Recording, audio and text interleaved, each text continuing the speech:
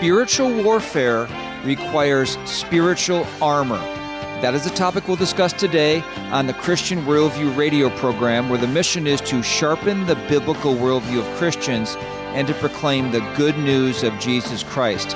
I'm David Wheaton, the host. The Christian Worldview is a listener-supported radio ministry. You can connect with us by visiting our website, thechristianworldview.org, calling our toll-free number, 1-888-646-2233, or by writing to Box 401, Excelsior, Minnesota, 55331. Before we get to our preview for today's program, I just want to give a brief update on the appeal that you've been hearing the last several weeks during the breaks in this program for support on the new stations and networks that we launched on last year in 2022. Well, the good news is that listeners are responding and things are heading in a more viable direction for most of those stations. So thank you for that. Now, that being said, we still have a ways to go on these new stations. So we're going to leave up the announcement for now. And in the meantime, we are creating a page on our website that will detail the list of needs so that you can see them in case you'd like to support the Christian Worldview in our mission. We find that listeners sometimes aren't familiar with how Christian radio operates financially. It's a bit unusual compared to other types of media. The Christian Worldview purchases airtime on stations in the hope of impacting listeners with the biblical worldview and the gospel, stepping out in faith that listeners will then support the program through making donations, becoming a Christian Worldview partner, purchasing resources, coming to events, and other things like that. Now, speaking of events, our one annual in-person fundraising event is coming up on Monday, September 18th. This is the Christian Worldview Golf event here in Minnesota. Now, even if you're not a golfer, even if you're not local to Minnesota, we're going to let you know in the coming weeks how you can be a part of this annual event. So the best way to stay up to date on all that is happening with the Christian Worldview is to subscribe to our free e-newsletter. You get updates on program topics, links to the guests and recommended resources, events we have coming up, and much more. And if you want to do that, just go to thechristianworldview.org or call us toll-free 1-888-646-2233 to have your email address put on the e-newsletter list. We won't sell it or share it, and you can unsubscribe at any time. Okay, now to the preview for today's program. The Bible clearly teaches that Satan was created by God as the preeminent angel before Satan arrogantly desired to be like God. You can read about that in Isaiah 14, rebelling against God and persuading, as some interpreters believe, 1/3 of the angels to join him in his rebellion.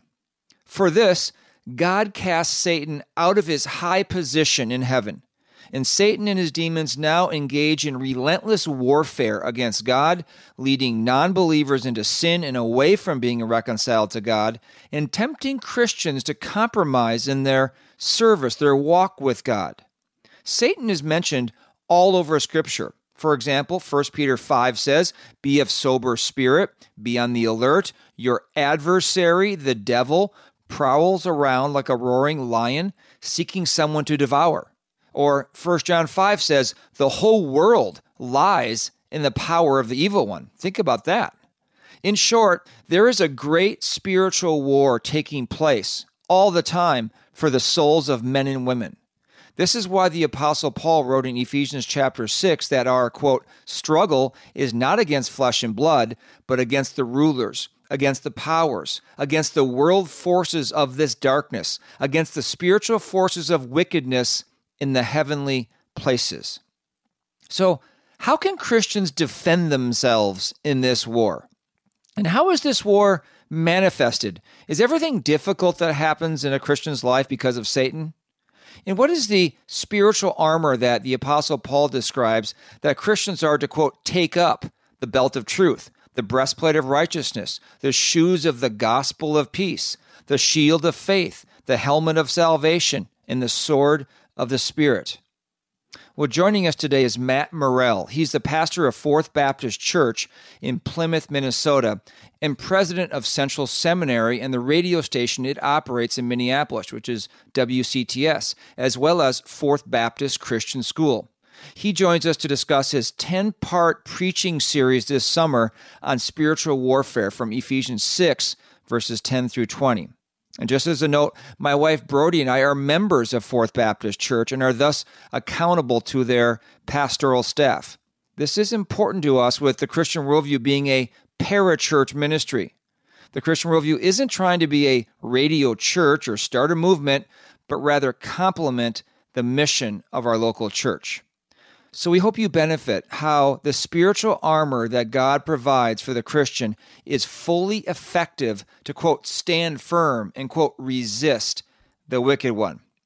Now, before we get to the interview, is it just me, or have you noticed that the spiritual forces of wickedness in the heavenly places are becoming more front and center?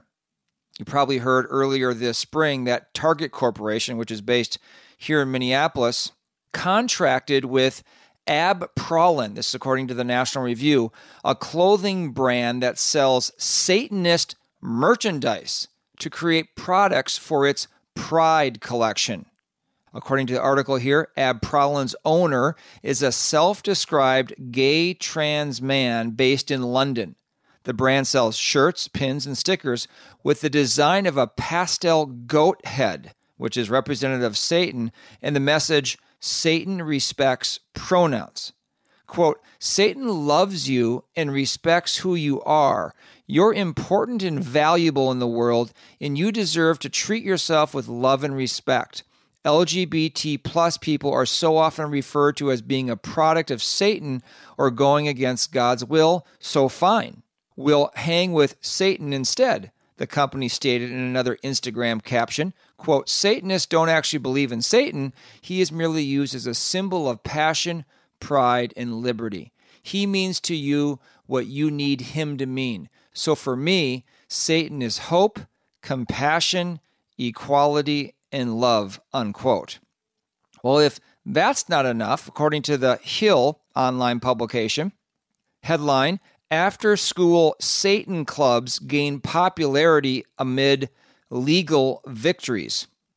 Quoting from the article, after-school Satan clubs have been steadily increasing in popularity and are not likely to slow as their supporters rack up media attention and legal wins fighting for free speech.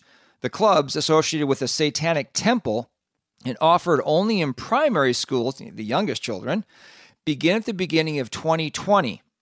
So this is a recent phenomenon and quickly gained attention from parents who wanted an alternative to religious clubs, according to June Everett, campaign director of the After School Satan Club. Quote, that's kind of when things started blowing up, she said, and I anticipate that every year moving forward is going to get busier and busier. Quote, we're definitely not interested in having children identify as Satanists, said Rose Bastet, who has been involved with the Satanic Temple for 4 years. Everett said the clubs are excellent alternatives to Christian after-school groups for agnostics, atheists, and religious minorities, such as pagans, emphasizing that groups' actual activities can encompass nearly anything. Last paragraph, the Satanic Temple has looked into expanding into high schools, but says it is difficult because students must be more actively engaged to keep the club running, as opposed to primary schools where the groups are adult-run and easier to implement. In other words, target the youngest, most vulnerable, most innocent children. Now, this week on Truth for Life, which is the radio ministry of Pastor Alistair Begg, they had a series on the devil and demons where he quoted John Calvin. John Calvin in his Institutes says this, we have been forewarned that an enemy relentlessly threatens us. An enemy who is the very embodiment of rash boldness, of military prowess, of crafty wiles, of untiring zeal and haste, of every conceivable weapon and of skill in the science of warfare. We must then bend our every effort to this goal, that we should not let ourselves be overwhelmed by carelessness, nor faint-heartedness, but on the contrary, with courage rekindled, stand our ground in combat. Wish I'd written that, don't you? That's terrific.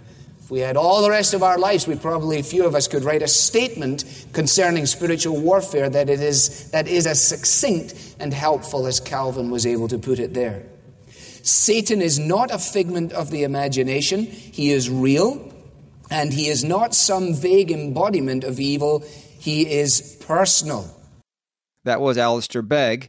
And with that as context for our discussion today on spiritual warfare, let's get to the interview with Pastor Matt Morrell of Fourth Baptist Church in Plymouth, Minnesota. Matt, it's so good to have you on the Christian Worldview radio program today. Before we get into our topic of spiritual warfare requiring spiritual weapons, tell us how and why you put your faith in Jesus Christ. And how did you know you were called to be a pastor? Thank you, David. It's great to be with you on the program today. I was so blessed to grow up in a Christian home. In fact, my father was a pastor, and consequently, I heard the gospel at the earliest of my remembrance and was always under the sound of preaching and teaching. But as a child, it became personal to me. In early of 1981, I came to understand that I was a sinner in need of a Savior. I was at a backyard Bible club. The teacher was giving the simple gospel lesson, and I responded to that, put my faith and trust in Jesus Christ at that time. And it was the simple faith of a child. And I'm so grateful for being exposed to the gospel early on and for God calling me and drawing me to himself in that. As a pastor's son then, I wasn't necessarily interested in being a pastor. I wanted to have more adventure in life. I wanted to be a pilot. I wanted to be a lawyer. I wanted to go into broadcasting, actually, for a time. But over the course of time, God just impressed upon me a love for his word and for his church. And I might describe a call as a burden that doesn't go away. Mm-hmm. And over the course of time, in my adolescent years into my college years, I could not escape a burden that just was persistent. And I would point to that as God's calling me to be in pastoral ministry. Wouldn't trade it for the world, and wild horses couldn't drag me from it. I'm so grateful for my salvation and the Lord finding me faithful and putting me into ministry. Yeah, I heard one pastor say one time, if you can do anything else but being a pastor, you should do it. In other words, it's got to be such a clear burden like you just described it. That's right. And in fact, I think that's some of what has sustained me by God's grace through difficult times of pastoral ministry. It's going back and recognizing the clarity of a call. It gives me the courage to survive some of the stormy days in ministry.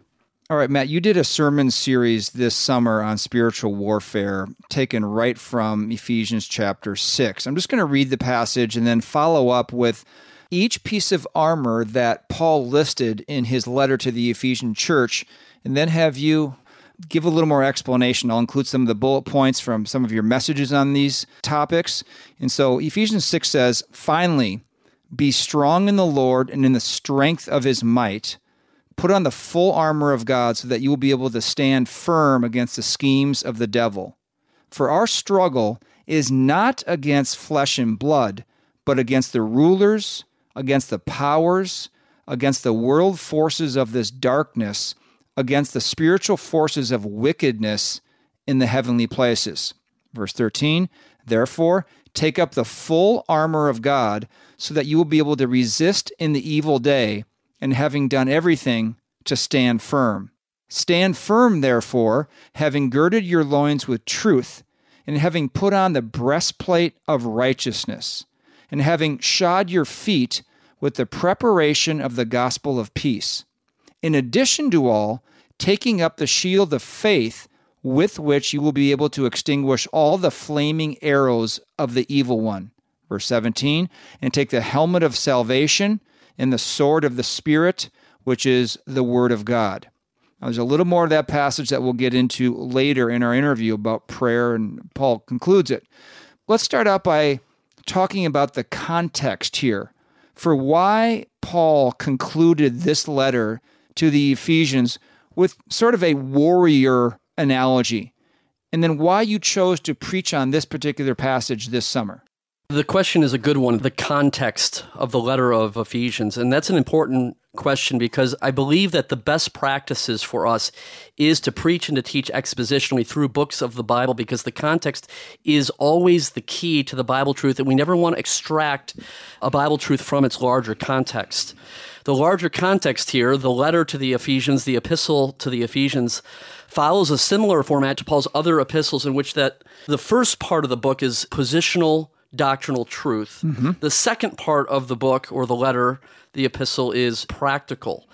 And so after multiple chapters here about the richness of our position in Christ and all of the wealth of Ephesians chapter 1 and our salvation, Paul then gets to some practical things at the end. And as you read in verse number 10 there, Ephesians 6, verse 10, Paul says, finally.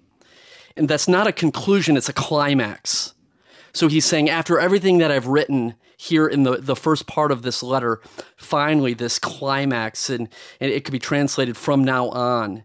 And it's as if Paul is saying, what I've written to you about the wealth of your position in Christ is now your walk in Christ. And ultimately, he writes of waging the warfare in the strength of Christ. So from now on, this is what you will be facing. And I think it's relevant to us today as modern Western Christians, because we go from our position to our practice, and it is war before us. It really is war. Pastor Matt Morrell with us today here on the Christian Worldview radio program, talking about how spiritual warfare requires spiritual weapons. And we're going to go through each one of those weapons listed. But before we get to the first one, we'll take a short break for some ministry announcements. You are listening to the Christian Worldview radio program. I'm David Wheaton. God's truth is enduringly true throughout all the generations. It transcends culture. The church is always going to be an embattled people.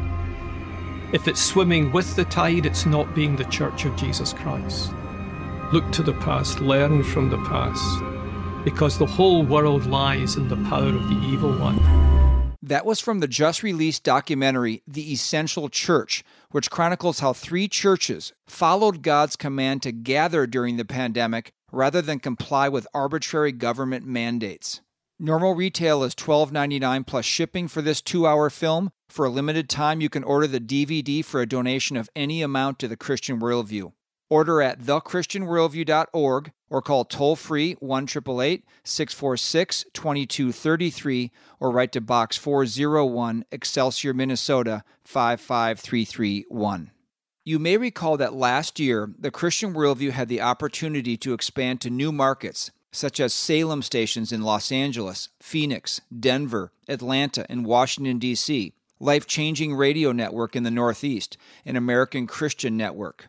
We expanded for one purpose, to reach new listeners with the biblical worldview and the gospel. If you listen to the program on one of these stations, we are asking for your help, as we are well behind recouping our cost of airtime through listener support. We are praying for new Christian Worldview partners who will help us remain on the air in these markets. The next few months are critical as we evaluate whether to continue or discontinue on these stations, and we are trusting God, whatever His will. If you'd like to help, please call us toll-free 1-888-646-2233 and tell Rosie you'd like to become a Christian Worldview partner, or go to thechristianworldview.org and click on Donate.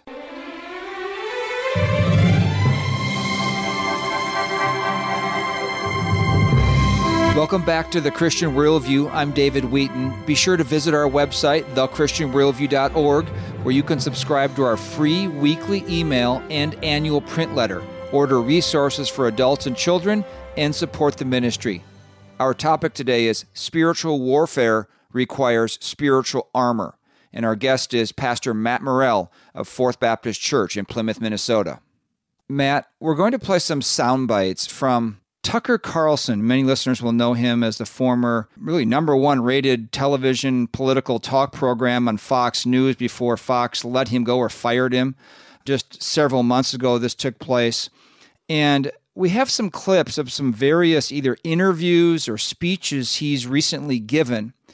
Someone asked him about the last election, whether it was a free and fair election, and he clearly has doubt about that and how that can affect the future of our constitutional republic if you don't have fair elections.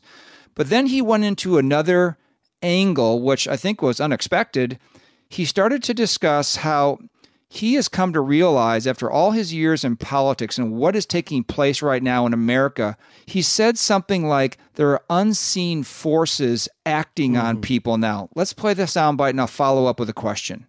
Well, I'm clinging to the hope that elections still matter. I really want to believe that because I'm American in a very fundamental way.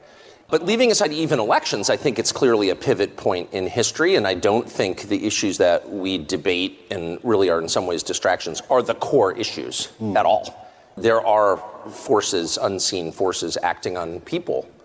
People, while they have free will, of course, and they can make decisions and they live with the consequences of those decisions, they're not really in charge of the arc of history at all.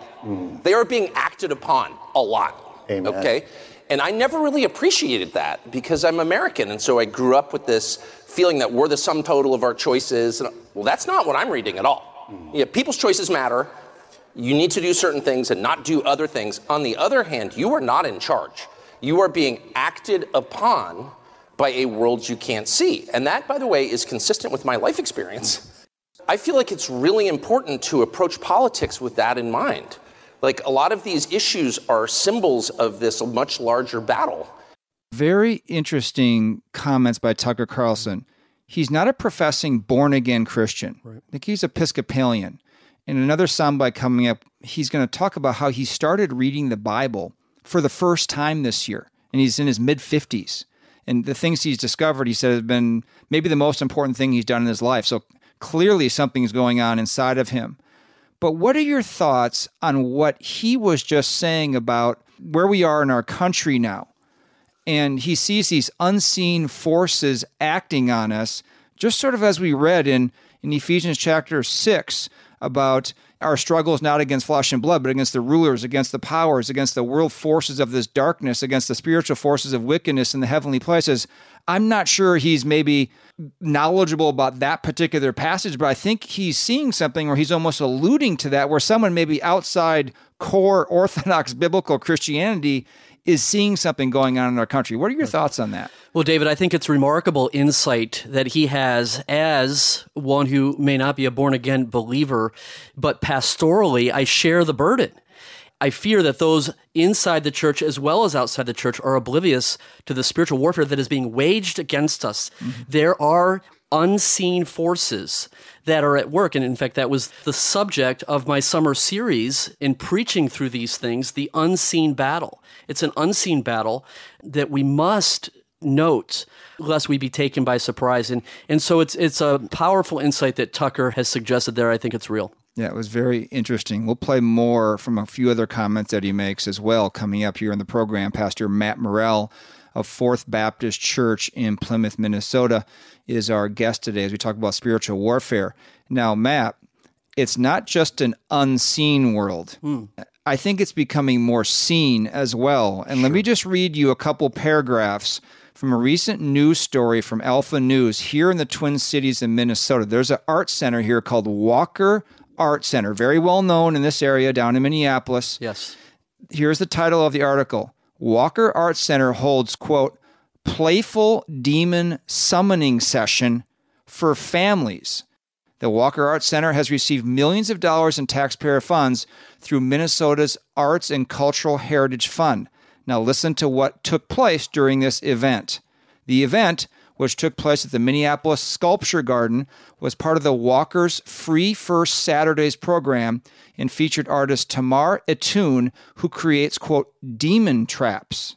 Next paragraph, quote, this is from the literature from the promotional material for the event. Quote, families are invited to create a vessel to trap the demon that knows them best, perhaps the demon of overthinking, and then participate in a playful ceremony to summon and befriend their demon, the website for Walker Art Center said.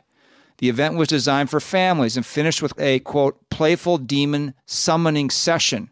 Quote, after designing your trap, Lilith, the empathetic demon, will come from the dark side of the moon to lead you in locating your feelings using ancient Babylonian techniques, the website explains. This collective and playful demon summoning session will conclude with a somatic movement meditation designed to help you befriend your shadows.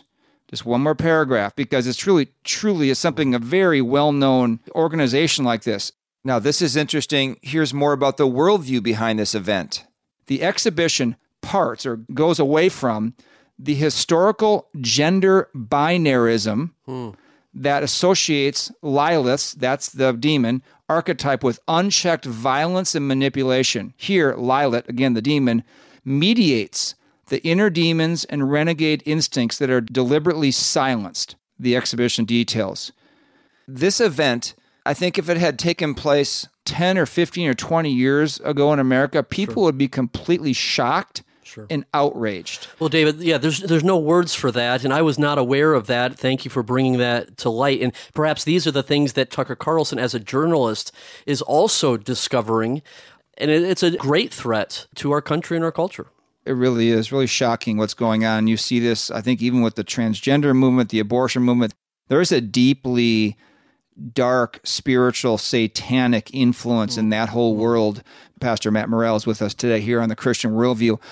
How does our struggle, not against flesh and blood, how is that manifested in the believer's life? I know it can be different for different people, but how not to conclude in one's life that everything is about a spiritual attack? I think you mentioned this in one of your sermons, that you can overemphasize this as every problem is due to Satan or the demons attacking me rather than the world and my flesh. So how to sort of arrive at a right kind of balance, a biblical balance on this issue?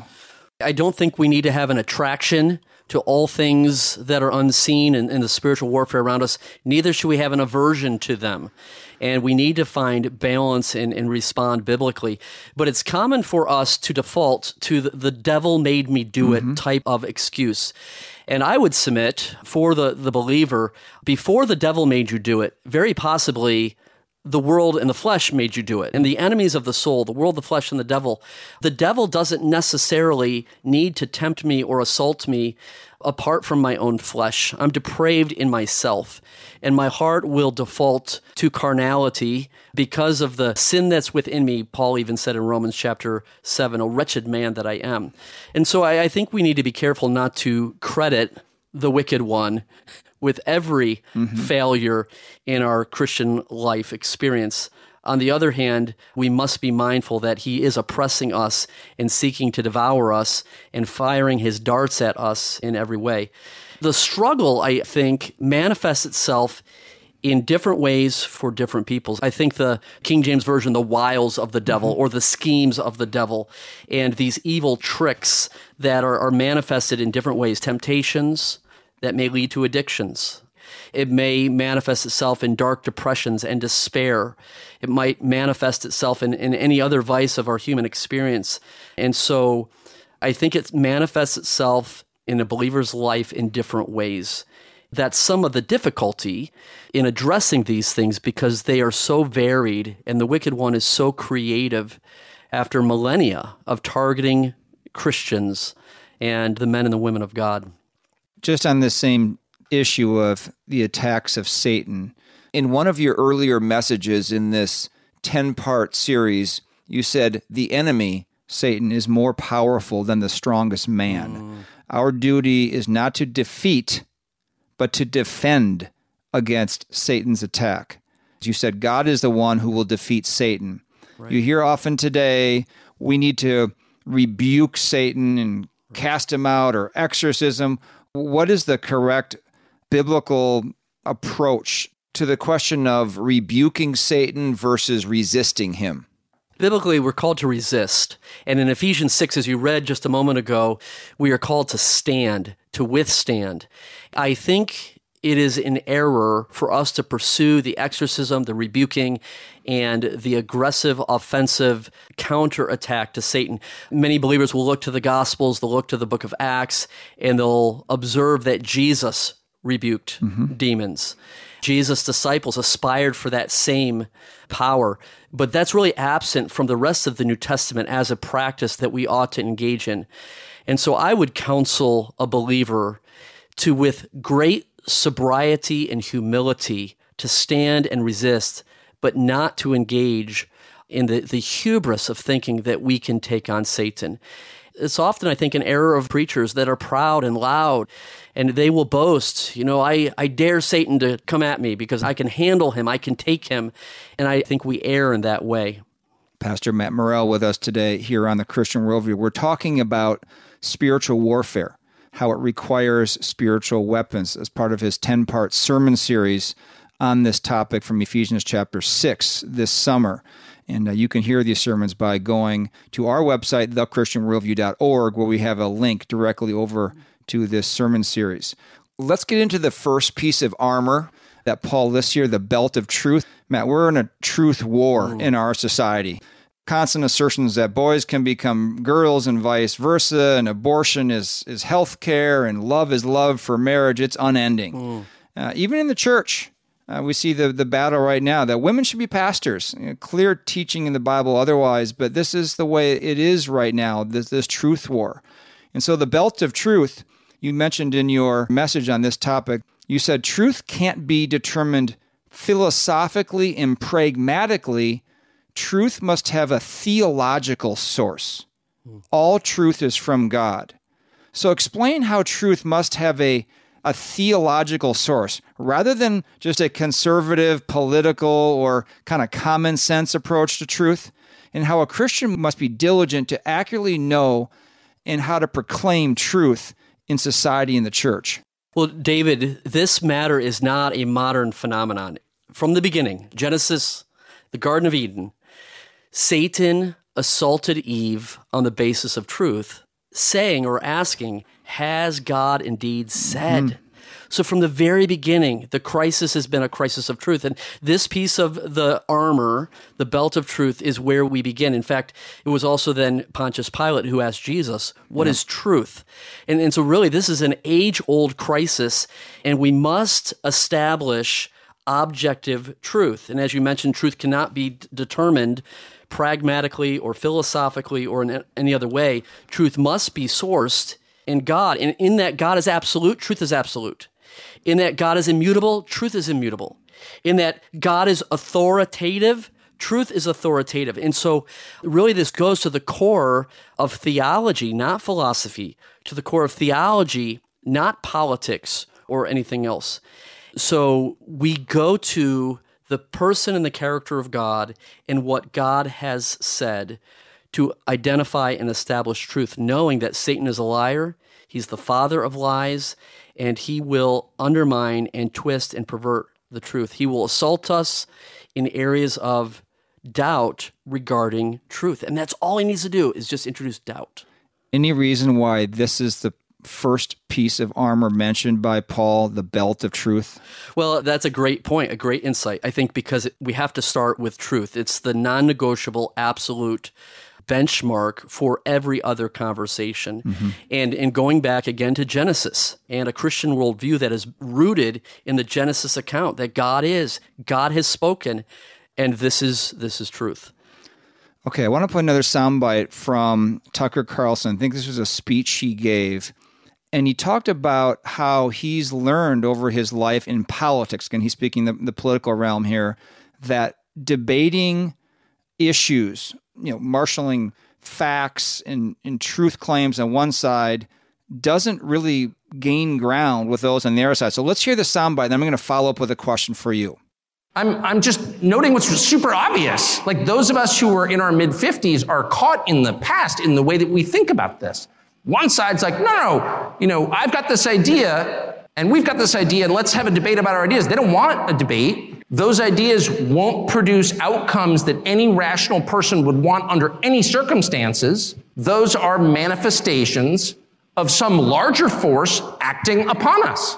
It's just so obvious.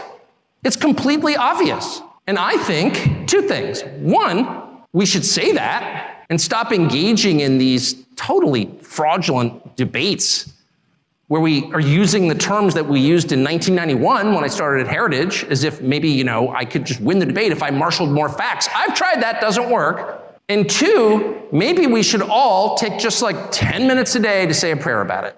I'm serious. Like, why not? Now, Matt, I'm just going to play a little more of the audio of the host from where this soundbite came from on a video podcast called Fighting for Truth. The name of the host is Colin. He followed up what Tucker said by saying this.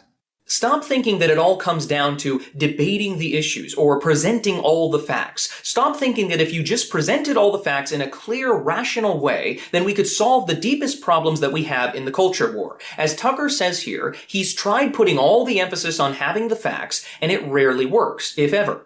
Because these people we're up against don't care about facts. They care about worshiping themselves. In other words, this isn't a political persuasion. Radical leftism is a religion. In fact, it's a false religion. If you don't believe me, try debating the facts with an advocate of unaliving babies in the womb. Life begins at conception, you might say, when a new and unique genetic code is created, and you'd be correct. That's a fact. But guess how many people on the other side care? Virtually no one. Because they want to be God. They want to recreate the world in their image and be the arbiters of what is life and what is not. Or try debating the facts with someone who's in favor of the trans agenda. There are only two sexes, two genders, male and female. This too is an undeniable fact, both biblically and scientifically. See Genesis 1:27. But again, they don't care. If I want to be a woman, they say, then I can be a woman because I identify that way, and it's my right because I said so. Do you see the circular reasoning being employed in both these situations? It's not a debate about the facts. It never has been. You need to get that out of your mind. This is fundamentally one religion that is true and another religion that is false. Don't let anyone fool you into thinking otherwise. And the sooner we figure this out as Christians, the more clear our thinking will be on these topics. So whether what Tucker Carlson said or the host said to follow, that debating the other side just based on, quote, the facts or the truth is often pointless. So the question is, how do we explain or how do we be persuasive with the truth of God's word to a world that doesn't believe in that truth, that doesn't even want to hear that truth, that has a completely different foundation for, quote, their own truth? David, that's $1 million question that I will struggle to answer. As a presuppositionalist, meaning by faith, I begin by faith, trusting and accepting that God is, Hebrews 11. To please God, we must begin by believing that God is, that's Genesis 1, verse number 1, that God has spoken. As a presuppositionalist, I accept that. An evidentialist may try to, with facts, convince an unbeliever of truth. But again, this is where the spiritual warfare is waging. Satan has blinded the eyes of those so that they cannot see the light of the glorious gospel of Jesus Christ. And this is where we feel stuck at an impulse of trying to convince the depraved mind of truth. And this is why the truth war is really where it all begins in spiritual warfare. And that is why when Jesus is in the wilderness with Satan, being tempted by Satan, Jesus has to go back and say, it is written, it is written, it is written, and citing the truth of what God has said.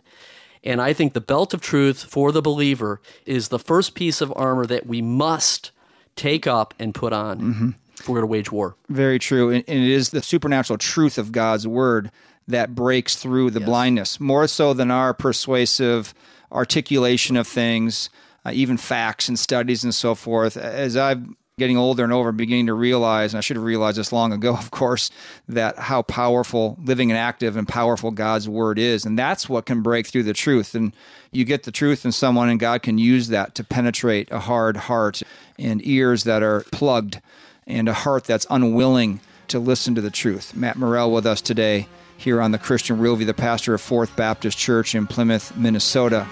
All right, we'll take a short time out for some ministry announcements, but stay tuned. Much more coming up on spiritual warfare. You are listening to the Christian Realview radio program. I'm David Wheaton. There is a war ongoing. There are two sides in this war. There are those who are with Christ, and there are those who are against Christ. And sometimes it's not always easy to see the difference. But as we go through this information about the Great Reset, I think you'll find out very quickly what side these great resetters are on. Their own words condemn them. Know that this has implications for everything, for education, for health care, for your job, for business, for government, for law, for property rights, the social contract, as Klaus Schwab will explain. That was journalist Alex Newman speaking at our recent Christian Worldview Speakers Series event on being informed and prepared for the Great Reset. Alex's presentation is full of sound bites from those who are seeking to transform the world into a godless dystopia. You can download the audio of the event or order a USB thumb drive by going to our website, thechristianworldview.org, or calling toll-free 1-888-646-2233. David Wheaton here, inviting you to the Christian Worldview Golf event on Monday, September 18th at Woodhill Country Club in Wayzata, Minnesota. This is a rare opportunity to experience a classic course in immaculate condition with challenging greens in a beautiful setting, all in support of the Christian Worldview radio program. Golfer registration includes lunch on the lawn, practice range, player gift, and 18 holes with cart, followed by a meal and awards. Bring a foursome, or we can fit you into a group. There are also many sponsorship options, whether you are golfing or not. We hope to see you Monday, September 18th. Registration deadline is 1 week prior. To find out more and to register, visit thechristianworldview.org or call 1-888-646-2233. That's 1-888-646-2233 or thechristianworldview.org.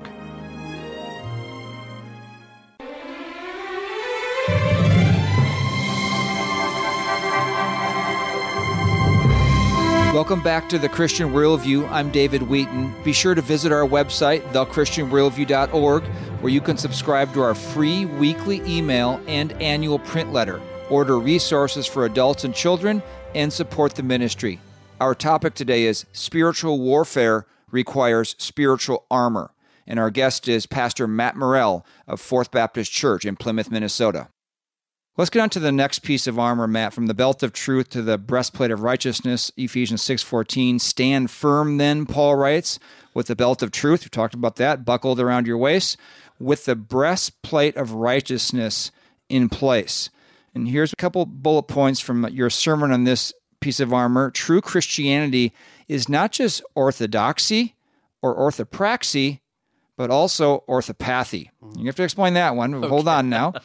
You said that this breastplate of righteousness doesn't refer to personal self-righteousness, but it has to do with positional or imputed righteousness and practical imparted righteousness. So we have some doctrinal theological terms here I'd like you to explain as to how the believer can practically appropriate or put this piece of armor to practice. Great, David. I'll begin with the first comment you made regarding orthodoxy, orthopraxy, and orthopathy. Orthodoxy, right doctrine. That's super important. Orthopraxy, we conduct ourselves honorably before the Lord and one another. But then there's that third, the orthopathy, and that's right feelings or emotions, or I'll use the word sentiments, or the best word from Jonathan Edwards is affections. These feelings, these emotions, these sentiments, these affections, how do we rightly feel about God and His Word? What is an ordinate affection? What is an inordinate affection? Mm-hmm. So when we talk about the breastplate of righteousness, the breastplate is that which protects. It protects the torso of one's body where the heart, the vital organs, the gut is. And so there in the heart, we think with the heart as a man thinks in his heart, and we feel in the gut. Mm-hmm. It's the Greek splachna. It's just that feeling, sentiment, affections. And so the breastplate of righteousness is that which protects the vital organs and, as the ancients understood, the place of thinking and feeling. And it's important as believers that we think rightly and that we feel rightly. And this is where Satan is going to attack. He's going to target our torso, our heart, our gut, where we think and where we feel. And so we need this breastplate of righteousness. All right, the righteousness part. Whose righteousness is being described here? Is it man's self-righteousness? No.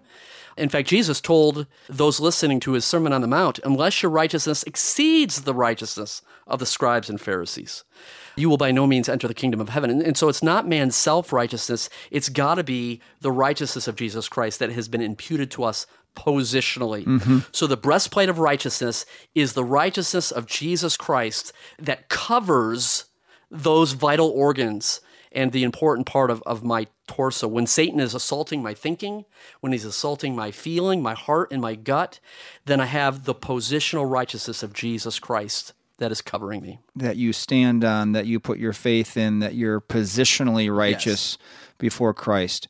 And that leads to practical righteousness or sanctification.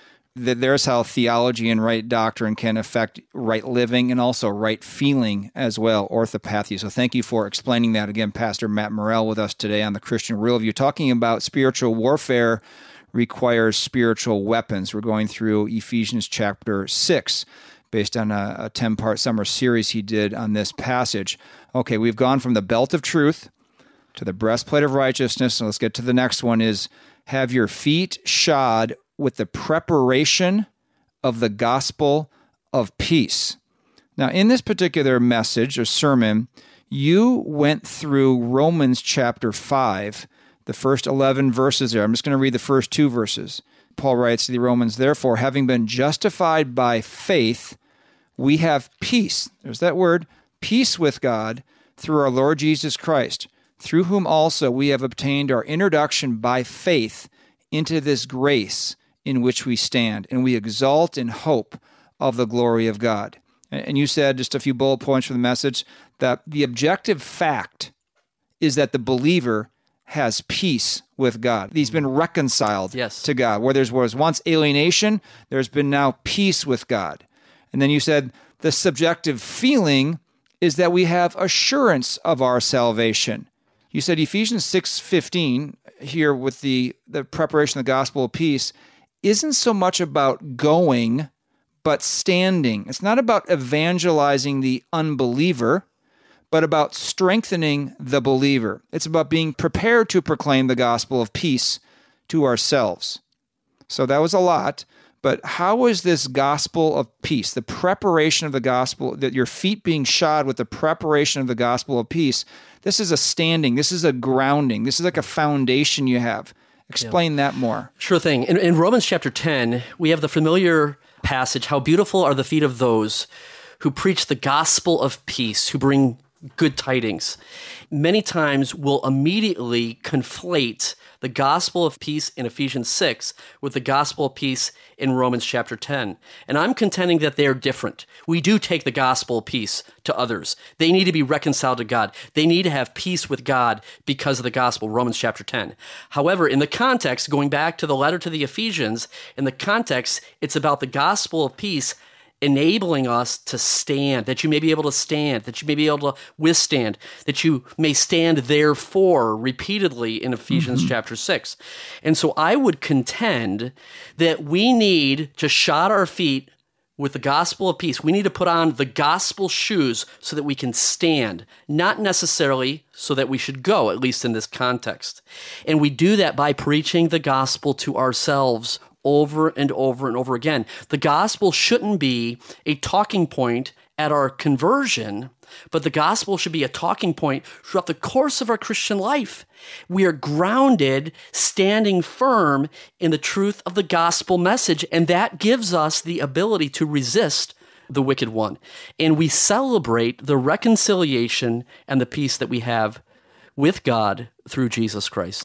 How do you preach the gospel to yourself? Or just an example of going through a day, how would that take place? Great question, David. So I may become discouraged in a day, and I'm convinced that nobody loves me. Well, that is not true. God so loved the world that he gave Jesus Christ. I have failed again. I have sinned again. And I know the depth of my own depravity, and I'm discouraged by that. I go back to the gospel, the forgiveness that was accomplished by his shed blood on the cross. I fear that I'll never have victory over the wicked one. Well, I go back to the gospel. Jesus rose from the grave, defeated death and the wicked one, so I know that positionally I have been raised with Christ. And so in every circumstance of life, I go back to the gospel and I find application of the gospel to my daily life. Yeah. So there it is. The gospel is not just for our justification, but it's also for our sanctification. Our guest today has been Pastor Matt Morrell of Fourth Baptist Church in Plymouth, Minnesota. We have 3 more pieces of armor to go: the shield of faith, the helmet of salvation, and the sword of the Spirit, which is the Word of God, and also the supply line.